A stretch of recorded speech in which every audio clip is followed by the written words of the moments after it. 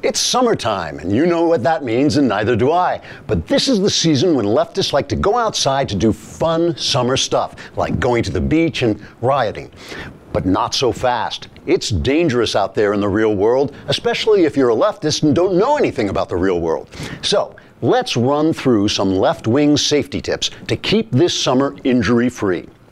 When playing outdoors in July and August, leftists should avoid going out in the sun. Because of the evil oil companies who killed all those lovely blue people from Avatar and thus ruined our chances to get free energy from a magic tree, the sun has ceased being the yellow circle with a smiley face it used to be when you were a child. Ever since Donald Trump pulled out of the Paris Climate Accord, the sun has become a seething ball of white-hot plasma, setting off something like a gazillion hydrogen bomb-level explosions every second. So, you don't want to be caught going out in that, good Lord, you'd be killed over and over. Instead, this summer, leftists should go out at night when the sun disappears for some reason, and your solar-powered houses won't be working anyway, so you won't be able to watch all the great fantasy shows on TV like Game of Thrones and CNN.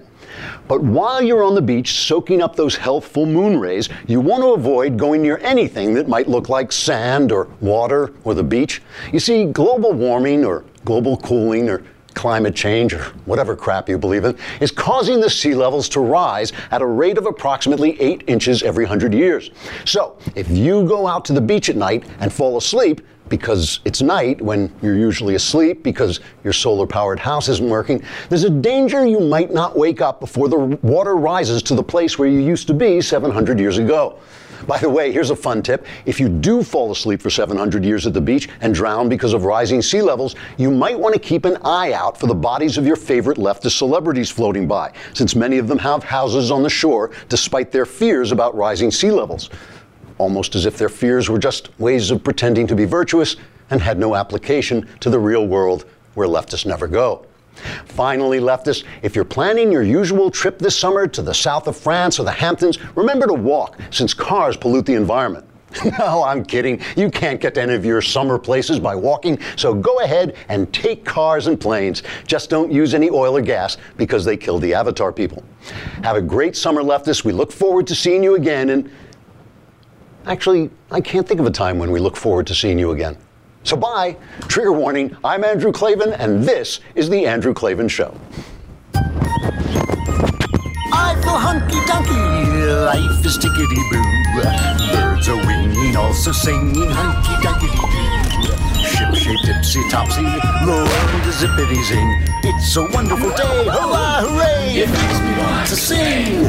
Oh, hurrah, hooray! Oh, hooray, hurrah! All right, I have to pay tribute to Lenore Skenazy, who wrote a Wall Street Journal piece about some stupid summer safety tips.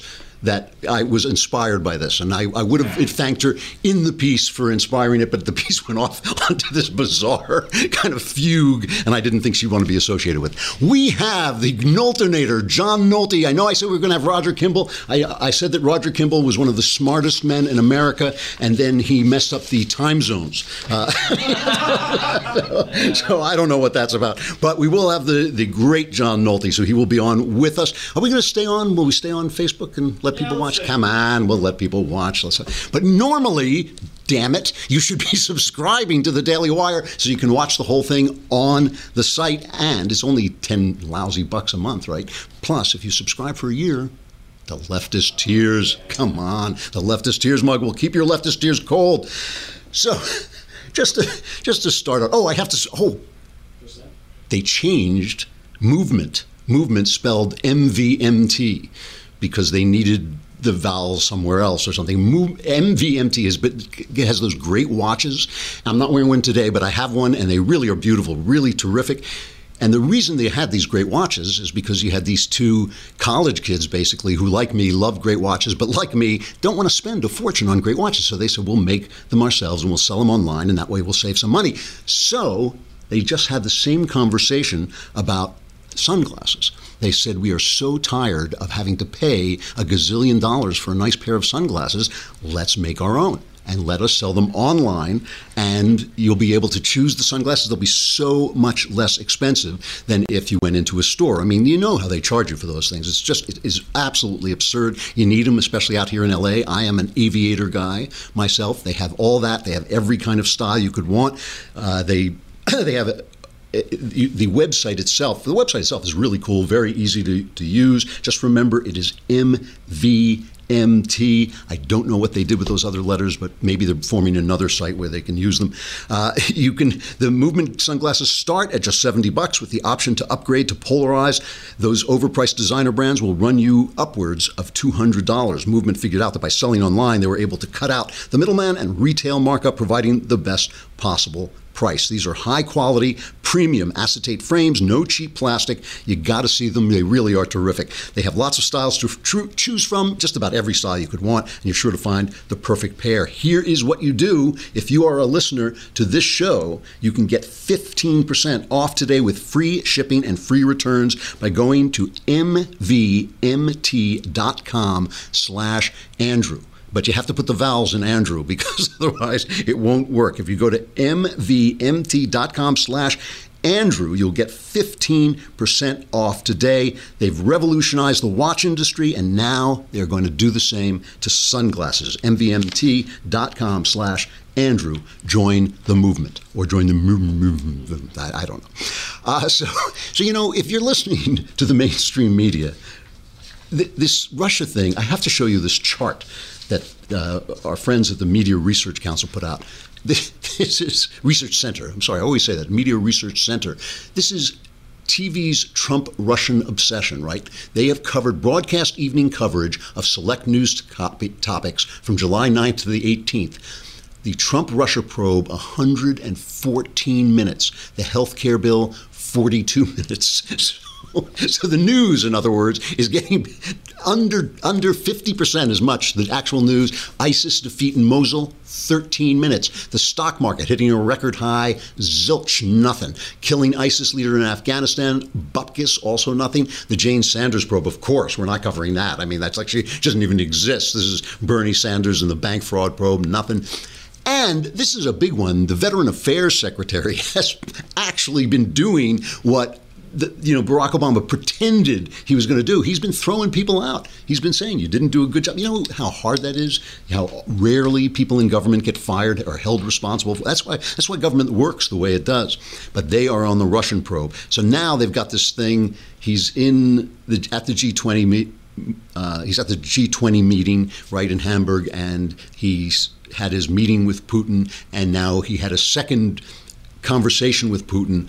Putin was sitting with Melania at this big dinner table. Place is packed, and Trump went over to walk over there, and he says they talked about adoption. Who knows what they talked about? This is something that happens all the time at these meetings, and they're just yelling and screaming about it. And it's, he didn't have his translator there. He only had Putin's translator. Who cares? I mean, it's just like, I cannot believe they're doing it. What I wanted to know was, what were Melania and Putin talking about before he got there? And luckily, we had our cameras on the scene, so we recorded it. Now on to the hardest part of in this plan. And that is? We're going to take Washington. So it's obviously they're plotting against us, Melania and Putin. Anyway, I have to talk about this first before I get on to Trump. I mean, Trump, this guy, he is the most entertaining president ever. I cannot understand why people are not enjoying this. When I thought he was going to be a bad guy, I thought there was a chance of his being a really bad guy and doing bad things. I thought, well, it's not so funny if he's a bad guy. But as long as he's not doing anything bad. He is so entertaining. But before I say that, I just have to talk for a minute about John McCain, who was diagnosed with a very aggressive brain cancer. I know it's typical to say, he's in for a battle and all this stuff. This kills just about everybody. I mean, the survival rates are in the single digits, and he's 80. So this is a bad thing for him. The thing about these situations, I've had real problems with John McCain all throughout his political career, and I've always gone after him and made fun of him and all this stuff. But of course, this lifts the situation above politics. And it's a really good indication that you have let politics drive you insane, that politics has triumphed over your humanity. If when one of your opponents, even a guy on the other side, when he's facing the end, when he's facing the great darkness, the big sleep, that you can't stop for a minute and say, look, that this was a human being like me, John McCain, a hero, a patriot, a guy who was captured by the Vietnamese. They offered to let him go. They offered to let him go because he was an officer and because he had influential people back home. They thought it would be good press. He wouldn't go without his men. He wouldn't leave without his men, and he suffered torture. They did that to me. By the time they said, we offer to let you, I would have been like in another country. That's what happened to Clavin. I mean, think about that in real terms, not in television terms. These guys were going to beat him. They did. They beat him relentlessly. Obviously, his arms were never the same. His arms were broken so much. And, the guy was a hero, a tough guy, a patriot. He stood for what he stood for. And I want to just play a little bit.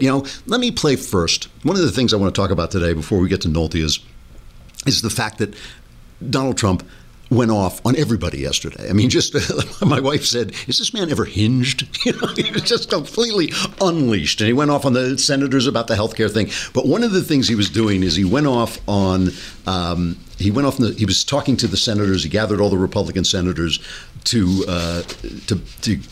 gin them up, to say, get back to work. And at one point, as he always does, he kind of went a little too far. He was talking to I'm just trying to remember which senator. He was talking to one of the senators from Nevada who had voted no and had been against this. And the guy's sitting right next to him, and he really gave it to him. So can we play that? That is, let me find that cut. It is,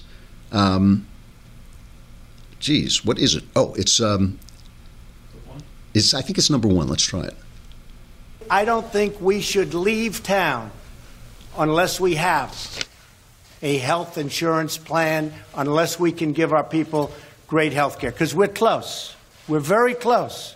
The other night I was very surprised when I heard a couple of my friends, they really were and are. They might not be very much longer, but that's okay. I think I have to get them back. That's right. I refuse. Well, no, you didn't go out there. This was the one we were worried about. You weren't there, but you're going to be. Look, he wants to remain a senator, doesn't he? Okay. And I think the people of your state, which I know very well, I think they're going to appreciate what you hopefully will do. Any senator who votes against starting debate is really telling America that you're fine with Obamacare. But being fine with Obamacare isn't an option for another reason, because it's gone. Oh, okay. So that was Dean Heller sitting next to him, trying to take it in good part. Trump always goes too far. He's got that New York way of talking. He always pushes these guys. And, of course, the press is, he's a bully, he's mean, he's nasty, he's rotten, blah, blah, blah, blah. I want to go back, because we're talking about John McCain, and I want to just play John McCain when the healthcare discussions were going on, the healthcare summit, they called it, was going on with Barack Obama. And Obama was lying to the public, and he was making all these deals. And McCain said to him in the most polite, most decent, civilized way, said to him on camera, take out these deals. Let's have it the same for everybody. And this is cut number 9. And I just want to remind you of what Obama's response to that was. Remove all the special deals for the special interests and favored few, and treat all Americans the same under provisions of the law, so that they will know that geography does not dictate what kind of health care they would receive. I thank you, Mr. President. Let me just make this point, John, because we're not campaigning anymore. The election's over. I'm reminded of that every day. So, people keep saying what a graceful guy Obama was. Obama was a thug, He did the same thing, same kinds of things that Trump did. He did it. He had a classier voice. He dressed better. He knew how to behave in company more than Trump did. But he was not a graceful guy. That was the way he treated his opponent after the election. Here's the way McCain treated him during the election. While they're fighting for it, he's at a town hall kind of thing, and this slightly off lady comes over and says this to McCain, and listen to McCain's response. I can't trust Obama. I have read about him, and he's a He's an Arab. He is not. No? No, ma'am. No, ma'am. No, ma'am. He's a decent family man, citizen that I just happen to have disagreements with on fundamental issues, and that's what this campaign is all about. He's not. All right, so that was McCain, and that was some of the reason that people kind of went for Trump. They were tired of having a guy like Obama who would rip conservatives and Republicans every chance he got, while our people like Mitt Romney and John McCain were always saying, oh no, he's a decent guy, Obama's a decent guy, I just disagree with him. And this is something that frustrated people. It frustrated people because the news media was pounding on their head all the time. It frustrated people because they were getting disrespect from the elites, even disrespect from the conservative elites, and it frustrated people with McCain. But it did speak into the fact that he was a decent guy living by a standard that had passed all of us by, a standard of decency and honor and friendliness, even under fire, under political fire, that is gone. And I think many people, many conservatives just felt, look, these days are gone. We're going to lose because they're hammering us so badly. And when McCain lost the election, they said, well, he didn't really know how to fight. McCain fought his corner. Like I said, and will continue to fight until he is gone. But he was an honorable guy, and just disagreeing with somebody does not make him less than an honorable guy. And I'm really sorry for him and his family. Meghan McCain put out a statement, very touching, talking about her love for him. If your daughter speaks like that from the heart about you, at the end you have been led a successful life. That's a lot more important than anything else he's done. All right, we're going to. Oh yeah, we're not. We're going to stay with you till we have Nolte. She was so nice. We're so generous. You should subscribe just to thank us for being generous. Here are some things that I should not be allowed to do. I should not be allowed to sit in decent company with polite adults. I shouldn't be allowed to express my opinions anywhere where people are civilized, and I shouldn't be allowed to dress myself. This is Jess, our makeup lady, will tell you. I walked in today and wearing this. She said, "You look like a Christmas tree." So I should not be allowed to dress myself. And I think a lot of guys are like this. I mean, I seriously walk into a store and I'm like, give me that, and that. The salesmen love me. So what do? You either have your wife dress you, and then she starts to dress you like her favorite movie star, and you start to realize that she's not even thinking about you. Or you can go into the store and have the guy there dress you, and he's just trying to sell you stuff. Or you can become part of 5-4. You can become part of a 5-4 club. These are people who have learned a way to help men dress themselves, to make your wardrobe better, and it doesn't have to cost a fortune. It's called the 5-4 Club, and it revolutionizes the way men shop. What they do is each month they send you a curated box. They ask you some questions. What do you like? What kind of colors do you like? What do what season it is, and all this stuff. And each month they send you a curated box of 2 to 3 items that are handpicked to match the season and your style, your personal style. And they've been helping men with fashion for over 15 years. They ship to over 100,000 men every month, and they know what they're doing. So if you don't, that's okay. The 5-4 Club will help you build your wardrobe 1 month at a time, because when you look good, you feel good. I wouldn't know that. That's what it says in the copy, but that's what I've heard. If you look good, you feel good. You get about $120 worth of clothes for just $60 a month, and you can pause or cancel anytime with no commitments. But if you become a 5-4 Club member, you also receive up to 50% off items on their online shop. Go to 54club.com right now and enter promo code Klavan. How's that spelled? I'm glad you asked me that question, Austin. It's KLAV as in Victor, AN. They will give you 50, if you can spell that correctly, they will give you 50% off. It's like a test. They'll give you 50% off your first month's package, plus a free pair of sunglasses. That's not bad. 50% off your first package at 54 Club. It's spelled FIVEFOUR Club.com. Promo code Klavan. 54club.com, promo code Klavan. You will not have to dress yourself and look the way you look. We can save you. All right. So I do have to, before Nolte comes on, I want to bring him on as quickly as possible, but I have to talk a little bit about what Trump did yesterday, because it was just prime entertaining Trump. I just like, and the thing about it is, Ben Shapiro is always talking about good Trump, bad Trump, and the thing is, it's all one Trump. It's all just this guy. He's completely He brings the senators in and he slaps them around. And the only thing about this whole session was he should have been doing this all along. You know, this is cut number 4. When he says this, he starts to tell people what's good about the plan that they just rejected. And listen to what he says. The Democrats are always selling their plan, but they don't do that anymore. They don't talk about Obamacare anymore because they can't, because it's failed. They know it. So they're selling their plan, and we never sell our plan. If we're weak on anything, it's on letting people know how good it was.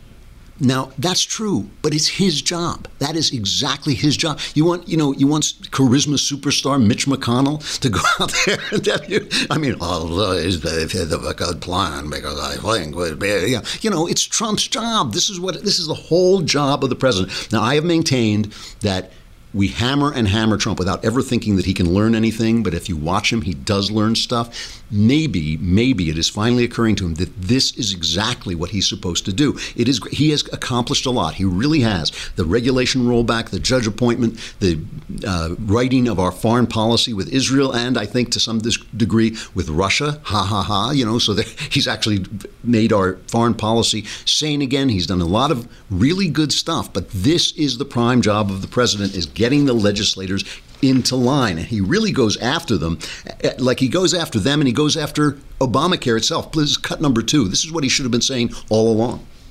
Obamacare was a big lie. You can keep your doctor, lie. You can keep your plan, lie. It was a lie directly from the president. You can keep your doctor, you can keep your plan. 28 times he said it. 28 times. And it was a lie, and he knew it was. And now it's hurting this country irreparably. Premiums are so high that 6.5 million Americans chose to pay a fine to the IRS instead of buying insurance, the famous mandate. We will pay not to take the insurance. People don't understand that. They don't even understand what it is or what it represents. If Obamacare is not repealed in 2018, over 1,300 counties in the United States will have only one insurer. 40 counties will have absolutely no coverage in the exchange, and that number will grow rapidly. And I think those numbers are extremely conservative. I think they're very low. This is what he should have been doing all along. This is what he should have been doing every single day. He should have been going on all the TV shows. He should have been making this speech. He's good at it. I'm not picking on the guy. I understand that he's a novice. It's an amazing thing to have a novice as president, but that's the situation we have. He is a guy who learns how to do things. This is what he's got to learn how to do. And now it's very late. I don't know if this is going to work. Then he holds their feet to the fire, which I think is absolutely great. This is cut number 3. I've been here just 6 months. I'm ready to act. I have pen in hand, believe me. I'm sitting in that office. I have pen in hand. You never had that before. For 7 years, you had an easy route. We'll repeal, we'll replace, and he's never going to sign it. But I'm signing it. So it's a little bit different. But I'm ready to act. For 7 years, you promised the American people that you would repeal Obamacare. People are hurting. Inaction is not an option. See, if he had been doing this all this time, again, I'm not picking on him. This is what I want him to learn how to do, and I think he can. He's good at it. He's good at slapping people around. He's good at presenting things to the public in a way they can understand. He should have been doing this for months, and we would have this thing passed, and they would be talking about amendments. Because remember, what they're voting on is not to discuss it. They're voting on not even to amend it. So they haven't even got the courage to do that. I mean, this is an incredible thing. Now, the only thing I want to add, and then we will get to Nolte, the only thing I want to add is while he's doing this, because what makes him so good at it when he finally gets around to doing it is that he's unleashed. He just goes after people, and he can't curb himself. And so meanwhile, he's giving an interview to the New York Times, and he goes off on Jeff Sessions. This really is kind of the bad side of a guy who has he just has no bridle on. This is cut number 5. Sessions gets the job. Right after he gets the job, he recuses himself. Was that a mistake? Well, Sessions should have never recused himself. And if he was going to recuse himself, he should have told me before he took the job, and I would have picked somebody else. Mm-hmm. He gave you no heads up at all in any sense? Zero. Okay. Mm-hmm. So Jeff Sessions takes the job, gets into the job, recuses himself. I then have, which frankly, I think is very unfair to the president. How do you take a job and then recuse yourself? If he would have recused himself before the job, I would have said, thanks, Jeff, but I can't, I'm not going to take you. It's extremely unfair, and that's a mild word, to the president. So I just love it. Now, I want to remind you that Obama's Attorney General, remind me his name. I always forget his name. The first Attorney General under Obama. What's that? Yeah. Gosh, I don't know why I always forget his name. But anyway, he came out and said he was such a Eric Holder. Geez, he was such a corrupt hack. And he came out and said, I am the president's wingman. He's my boy. I'm the president's wingman. So Trump is not saying anything that is untoward. It is just he's saying it to the wrong people. The New York Times they're not his friends. And it makes him seem like, that they're getting to him. It makes it seem like this Russian thing is getting to him. He should learn. These are things that, look, I don't think he's ever going to learn to keep his mouth shut. I do not think. I think that is part of his personality. And I think it is, as we see today, it has its good side and its bad side. But I think that he can learn. He can learn to harness this talent he has for slapping people around it, for explaining things, to get the GOP into line, because the GOP virtually doesn't exist at this point. It doesn't stand for anything. It doesn't mean anything. It doesn't believe anything. And they can't come together the way the Democrats always do. Let us bring on the Noltenator. I can hear you. Now I got you. Okay. All right. How you doing, John? It's good to see you. I'm good, man. Thanks for having me on. It's good to see you. Is that your house you're in? Yeah, I'm in my house. I am. Yep. Looks really nice. Jeez, I have to say. Thank you. You put those pictures on Twitter, and I've never forgiven you for leaving L.A. and going back to the country that you love. But I have to say, when I see those pictures, I know why you did it. It is beautiful out there. Yes, it is. It's perfect out here. We're very, very happy. We miss the people in L.A., but we don't miss that one-story ghetto even a little bit. I don't blame you. All right. So I know how that you, unlike Donald Trump, you're very restrained in your opinions, and you always, try to speak in a measured tone. Tell me what your reaction was to this healthcare thing. Well, I think I have two reactions. The first is towards these never Trump idiots who try to blame Trump in some way for it failing. I mean, the Republican Party, the oh so precious establishment Republican Party, has been promising us for going on 7 years that they were going to repeal this. For 7 years, they took our money in these fundraising efforts. For 7 years, they got us out to vote in historic numbers. This is a promise that those 300 men and women have made probably collectively 10,000 times over the last 7 years that they were going to repeal this. This is a promise that they made in what we now know were completely phony votes to repeal it, knowing that when he was president, Obama would veto it. These people are garbage. They're just scumbags. They're liars. They conned us. They grifted us. And they will never see another penny from me. And that's a campaign I'm going to start on Twitter, is to get people to stop sending money to the GOP. I must get 20 fundraising letters a week from these idiots. And I'm going to send them back now and tell them not a penny. I'm going to waste all their postage to send them nothing but a message that says not a penny until you fund the wall, you repeal Obamacare, and you reform taxes. Because they have got it. They got the whole government. They can do anything they want within the reconciliation process, and these cowardly grifters refuse to do it. And that is not Donald Trump's fault. That is their fault. They told us they would do it for 7 years, thousands and thousands of times. They're bigger liars than Barack Obama. While I agree with you that is their fault, I do think that Trump I've certainly come far to first of all, I enjoy Trump. I enjoy the hell out of Trump. He's the most entertaining president ever, and I have come a long way toward respecting him and seeing where he's going and why the people who love him love him.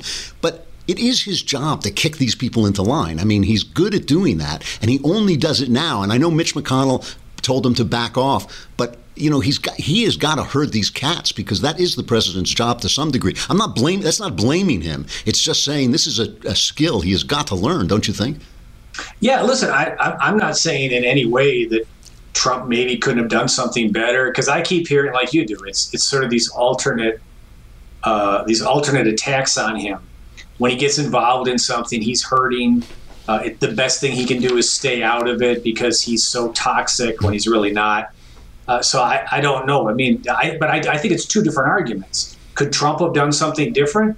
Maybe, but it has nothing to do with the fact that should have passed. The repeal should have passed both houses of Congress, even if Trump was promising to veto it.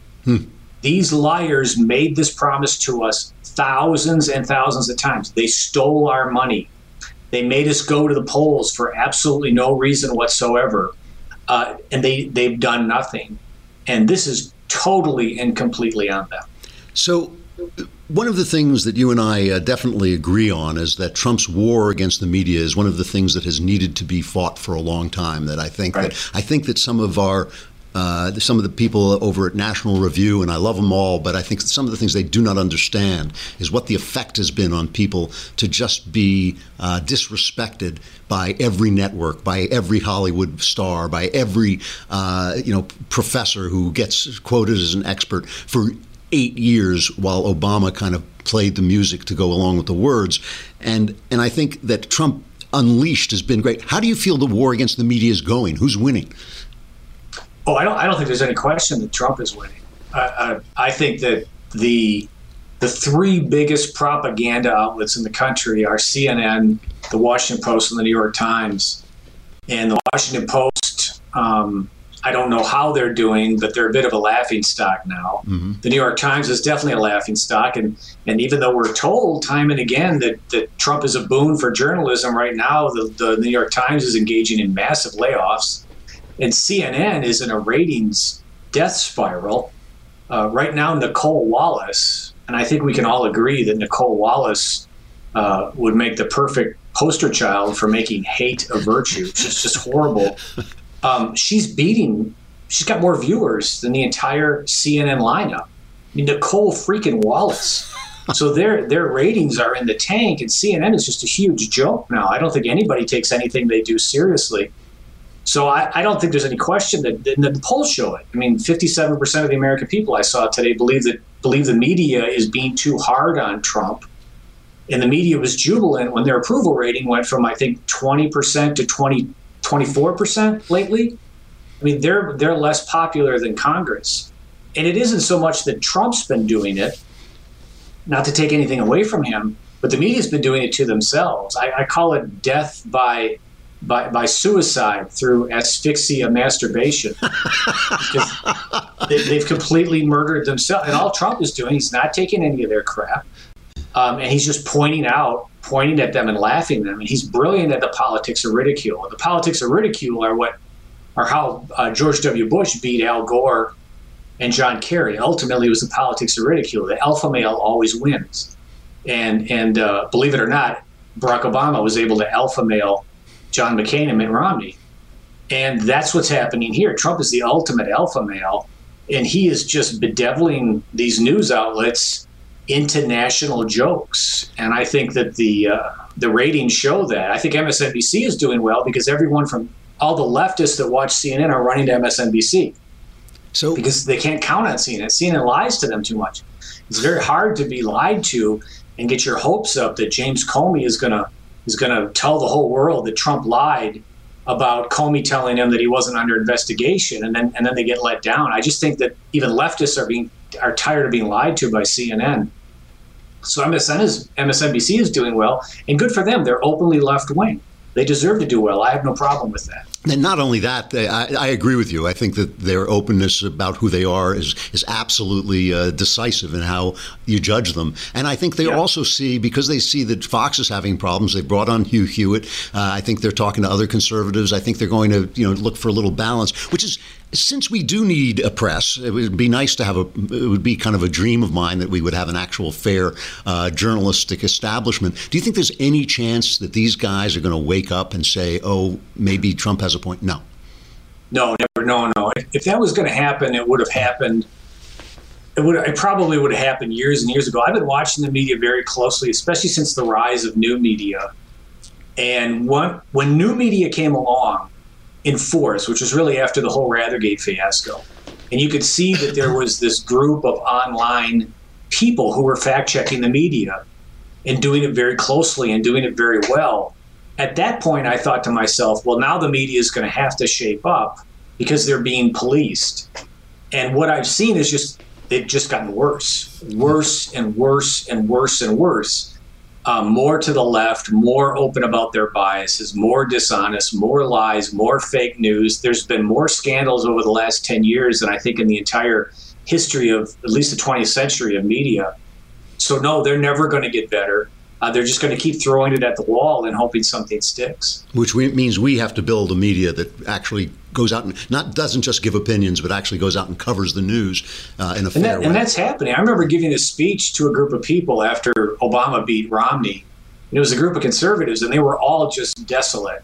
And I remember saying at the speech that people need to feel good because the media landscape is changing. And there were news organizations, and I'm going to get some of the names wrong, but I think I remember the Washington Free Beacon had just come online, and a bunch of other news outlets had just come online, along with Breitbart. And I told them, I said, this is a very good thing. I said, the landscape has changed dramatically in the last year. And it wasn't enough to affect the 2012 election, but it's going to be enough to affect the 2016 election because our side is not just throwing rocks anymore. We're not only good at journalism, we're very good at muddying the waters just as effectively as the media muddied the waters to protect Barack Obama and try and drag Hillary Clinton over the finish line. We're very good at that tactical aspect of it, which some people call whataboutism, but I just call sticking to the precedents that the media set, holding the media to the precedents because they're the ones who set the rules. And if this was okay under Obama, I'm sorry, but it's going to have to be okay now. Because losing like a gentleman when your country is at stake is no virtue. I certainly agree with that. I mean, we have, and the thing about whataboutism is it was named that because the Soviet Union would torture and jail and execute people, and when America would complain, they would say, well, what about the fact you held slaves? And that's actually not a good point. It is a good point to say if you have a double standard, then we can never win. We did have a disagreement about this thing where they shut down the Julius Caesar, which I thought, where Trump was Julius Caesar and he got assassinated, which I thought it was reprehensible that they put it on, but I thought it was bad tactics that they shut it down. And you disagreed with me on that. Give me the other side of that. Yeah, I think that we're in a war, period. And in a war, you can do two things. You can fight for your principles and lose, or you can fight the enemy. And we need to get these people to sue for peace. And the only way to get them to sue for peace is to make them feel the pain of their own behavior. And I don't care about the motives of the people who jumped on that stage. What I care about is that the left got a taste of their own medicine right in the very heart of their own behind their own battle lines. I mean, Central Park in Manhattan, for crying out loud. And we need to be doing more of that. Now, I'm totally opposed to violence. I am totally opposed to any sort of law breaking unless it's what this was, which I believe was civil disobedience, where the individuals who committed these acts were willing to go to prison or whatever the effect was. And I don't think what they did was any different from what Martin Luther King did. Martin Luther King was disruptive. Everybody thinks Martin Luther King was some sort of saint, the sort of simple version of a saint. He wasn't. He picked Edmund Pettit Bridge, if I'm remembering the name of it correctly, because it was named after a slaveholder. He put his thumb in the eye of the bad guys, Democrats, in the South every day of the week, and that's how he won. And we need to be doing the same thing. Until the left feels the pain of their own behavior, they're not going to sue for peace. And we cannot sit around and allow ourselves to be treated like second-class citizens by allowing this to happen to us, is we allow our stupid principles to make it to allow it to get worse and worse and worse. We did not win World War II fighting for our principles. We won World War II bombing civilians. We won World War II with a very vehemently terrible racist campaign against the Japanese, which even by 1940 standards was racist. You can't fight for your principles. You have to fight the enemy. And doing to the enemy what they do to us, as long as it doesn't involve violence, is to me a righteous act. See, to me, the problem with this is, as strategy, we're just talking about this, I'm just talking about it as strategy, is since we're not actually in a war, that is, we're not trying to do what you do in a war, which is kill as many of the opposition as you can until they sue for peace because they simply can't go forward. We're actually in a very pitched political battle where I think the stakes are enormously high. I think the stakes are the country. This is where you and I agree. This is why we have so many areas of agreement. I think the stakes are much, much higher than the anti-Trumpers really understand. But the way you win a political war is you convince those people who can be convinced. We know the left is never going to be convinced. And I think that when we fight the way they fight, that's one thing. But when we fight for the things they fight for, like shutting down free speech, I think we're making a strategic mistake, because we can't convince those people who can be convinced by shutting down free speech, because they're going to look at us and say, well, I just have to choose whether I want to go see Shakespeare in the park or whether I want to, have Ben Shapiro shut up. That's all they're choosing between. Instead, I think we should actually make them choose between free speech, everybody gets to talk, and between these people who silence Ben and who silence anybody who comes to their campuses. Because we're not in an actual shooting war, thank God, yet, because we're not, we have to convince people. And in order to convince people, even though we can fight tough, we have to fight for the things we actually believe in. And one of those things is free speech. Well, I agreed with that until about last year, because I think we've tried it that way. And things are getting worse. And not only are things getting worse, not only is the so-called resistance becoming even more belligerent and dangerous, but you have the infrastructure that used to police this stuff, mainly the mainstream media, and even the Democratic Party, siding with the bad guys.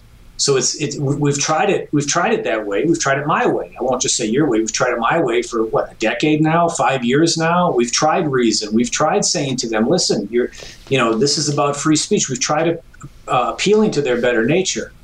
It is getting worse, and it is time that we do more than just scratch our chins and puff on our pipes. We have to protect the free speech of individuals like Ben, but also, just people that want to go to a Donald Trump rally. Not, someone like Ben, nothing against him. He's a very brave guy. Yeah. But he, when his free speech is hurt, it's a good thing for him in a way, because he gets a tremendous amount of attention to it. The cause gets a tremendous amount of attention. So he can't lose either way. And that's because he's very smart, and he's handling this in a very smart way. But what about just the everyday guy or the everyday girl who wants to watch Trump speak? They can't do that anymore in certain areas, or they want to see Ann Coulter speak, or they want to see you speak or Ben speak. I'm not worried about Ben Shapiro's free speech. I'm not worried about Ann Coulter or Donald Trump's free speech. I'm worried about the free speech of the everyday American who gets a bike chain across the face. And if politeness and editorials worked, I think they would have already. And I think actually right now the left, along with the media, they're taking advantage of our weakness, which is why it's getting worse out there. The thing is, I'm totally against fighting back against the guy who puts a bike chain in your face, but I'm fighting back to let that person speak and let that person do what they want to do. I'm not fighting back to shut them down. Listen, I got to go. It's always great to see you. I wish you were here, but I'm gonna continue to bother you there as often as I can. Anytime. All right. I'll talk to you soon, John. Thanks for coming on. All right. Love talking to the Knowltonator, and read his stuff in the Daily Wire, and respect to our friend Shapiro, because I know that Ben and John sometimes disagree, but Shapiro never shuts them down, and I think that is part of what makes the Daily Wire such a great site. That's why you should be subscribing, and also to get your Leftist Tears mug. It's only $10 a month. It's $100. It's about $100 for a year. Okay, so it's not even $10 a month, and you get the Leftist mug. Come on. All right. Now I have to talk about life insurance. And I know you were sitting there going, oh, good, this is what I want to think about. I want to think about what happens if I die.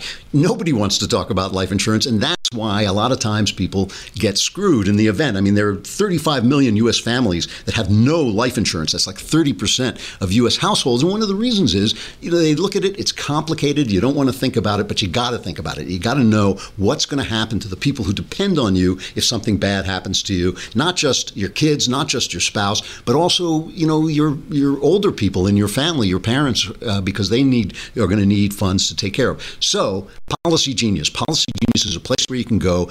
Nobody's trying to sell you anything. They're just going to let you compare all the different policies that are out there, which means that you can save up to 40% just by comparing policies. You can save up to 40%. PolicyGenius.com is a place to go to learn about life insurance. You compare quotes from America's top providers, and like I said, save up to 40% on your policy.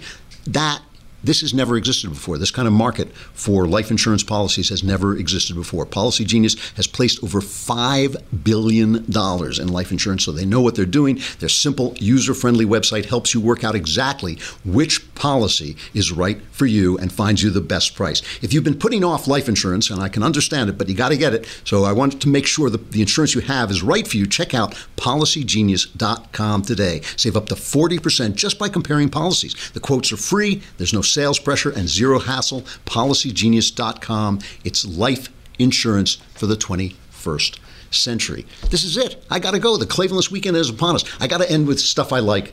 I'll go a little bit long here. Stuff I like. I've been talking about politically incorrect masterpieces. I just have to mention this. A Toronto guy, there was a place in a Toronto park, okay, a community park that had a steep slope, and people were falling down and hurting themselves. So the city said, well, we've got to build stairs, on the so they gave in an estimate for how much it was going to cost, $65,000. Or to $150,000. That was how much they were going to charge. The government was going to charge to buy stairs. So a guy goes out and he gets a couple of homeless people to help him, and he builds them for $550. Okay, they were estimating $65,000 to $150,000. He gets it in for $550. What do you think the government said? They said, "Oh, we're going to have to tear this down. This doesn't meet our safety standards. It doesn't meet our safety standards." We forget the graft. So I want to end. There's all this stuff on the left about cultural appropriation, and I believe that cultural appropriation is one of the greatest things about the West. Come on over, add your brilliant cultural stuff, leave your bad cultural stuff behind, leave behind your drug lords, leave behind your tyrants, leave all that stuff behind, bring the food, bring the music, bring the ideas. We love it. And okay, so some of the greatest, as you know, I love the great American music of the 30s and 40s and 50s, and so much of that was white people and black people kind of getting together and learning from each other. Black people learning from white American music, white people learning from black American music, and it made some of the greatest songs ever. Louis Jordan was a genius. He was called the king of the jukeboxes for about 20 years. He was just a big sensation. Nowadays, nobody listens to him, but his stuff is great. And I wanted to end and go into the Clavenless weekend with this, because these are the great words of advice to the government. You run your mouth, and I'll run my business. I'm Andrew Klavan. This is the Andrew Klavan Show. The Clavenless weekend begins. Survivors meet here on Monday. You run your mouth and I run my business, brother. You run your mouth and I run my business, brother. You tell everybody I'm busted. You talk so much you got me disgusted. But you run your mouth and I run my business, brother. You run your mouth and I run my business, brother. You run your mouth and I run my business, brother. You start in telling me you're my pal and end up telling me how to handle my gal. You run your mouth and I run my business, brother. You run your juicy mouth and I run my business, brother. Just run your juicy mouth and I run my business, brother. You always telling me what to do, saying I wouldn't do that if I was you. You run your mouth and I run my business, brother. Just clap your liver lips and I'll run my business, brother. Clap your liver lips and I'll run my business, brother. If I'd followed your advice on how to make dough, I'd been in the jailhouse long ago.